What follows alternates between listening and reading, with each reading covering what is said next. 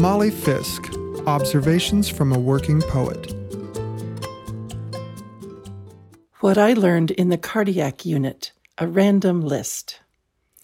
The cotton gowns now have snaps across both shoulders, so you can unclothe yourself merely by rolling over in bed. Don't worry if your window looks out on a barren roof. This isn't a condo purchase. There's no coffee in the cardiac unit. You're asked your birth date as an identifier, and if you feel well enough, it's fun to inquire the birth date of whoever's asking. They usually laugh and say day and month, but not year. Scrubs are color-coded according to jobs, with the people who draw your blood dressed prophetically in red. Learn to spell phlebotomist. On me, puncture bruises last 5 days. On me, blood can only be drawn out of the hands. It's easier to be relaxed when you're on Medicare. It's easier to be friendly when you aren't in pain. Friendliness will make your stay go much more smoothly and cheer people up.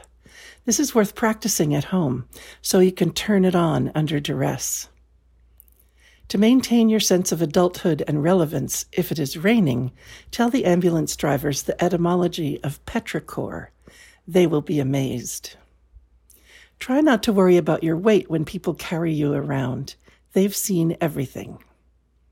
To maintain your sense of adulthood and modesty, wear 2 gowns, one back opening so the heart monitor in your pocket faces front, and one front opening so your lovely middle-aged bottom is less visible.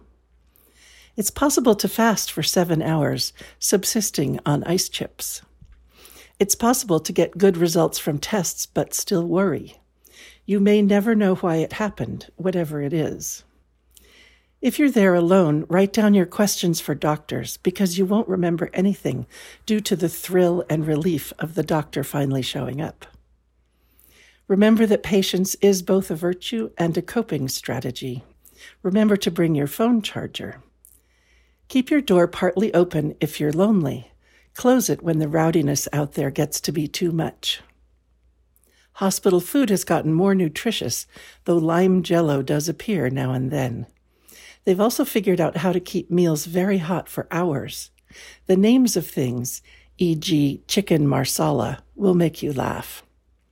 Staff has gotten both older and younger. One nurse was black with gray dreadlocks down to his waist. Many people looked about 12. The nuclear medicine scrubs are aqua, like the clear waters around Bikini Atoll. Note that a certain confidence is provided to us by wearing undergarments, and this erodes over time. You can feel healthy for days, but succumb to the mere idea of being sick. Practice saying no problem and offering your hand to a phlebotomist at 3 a.m.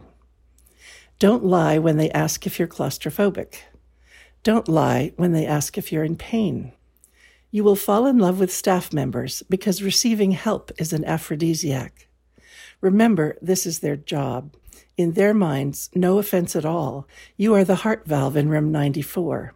There will be a new one on Thursday. Try not to be disappointed. Enjoy looking out the window while stuck in traffic on your way home. Someone else will be driving since you must abstain for 24 hours.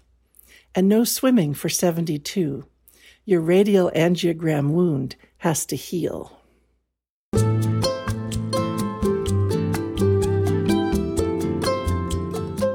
Award-winning poet Molly Fisk writes, coaches, and teaches writing in California's Sierra Nevada foothills. You can reach her at mollyfisk.com. This program is produced at the studios of KVMR-FM, Nevada City, California. Funding is provided by Harmony Books of downtown Nevada City and KVMR with support from the Corporation for Public Broadcasting.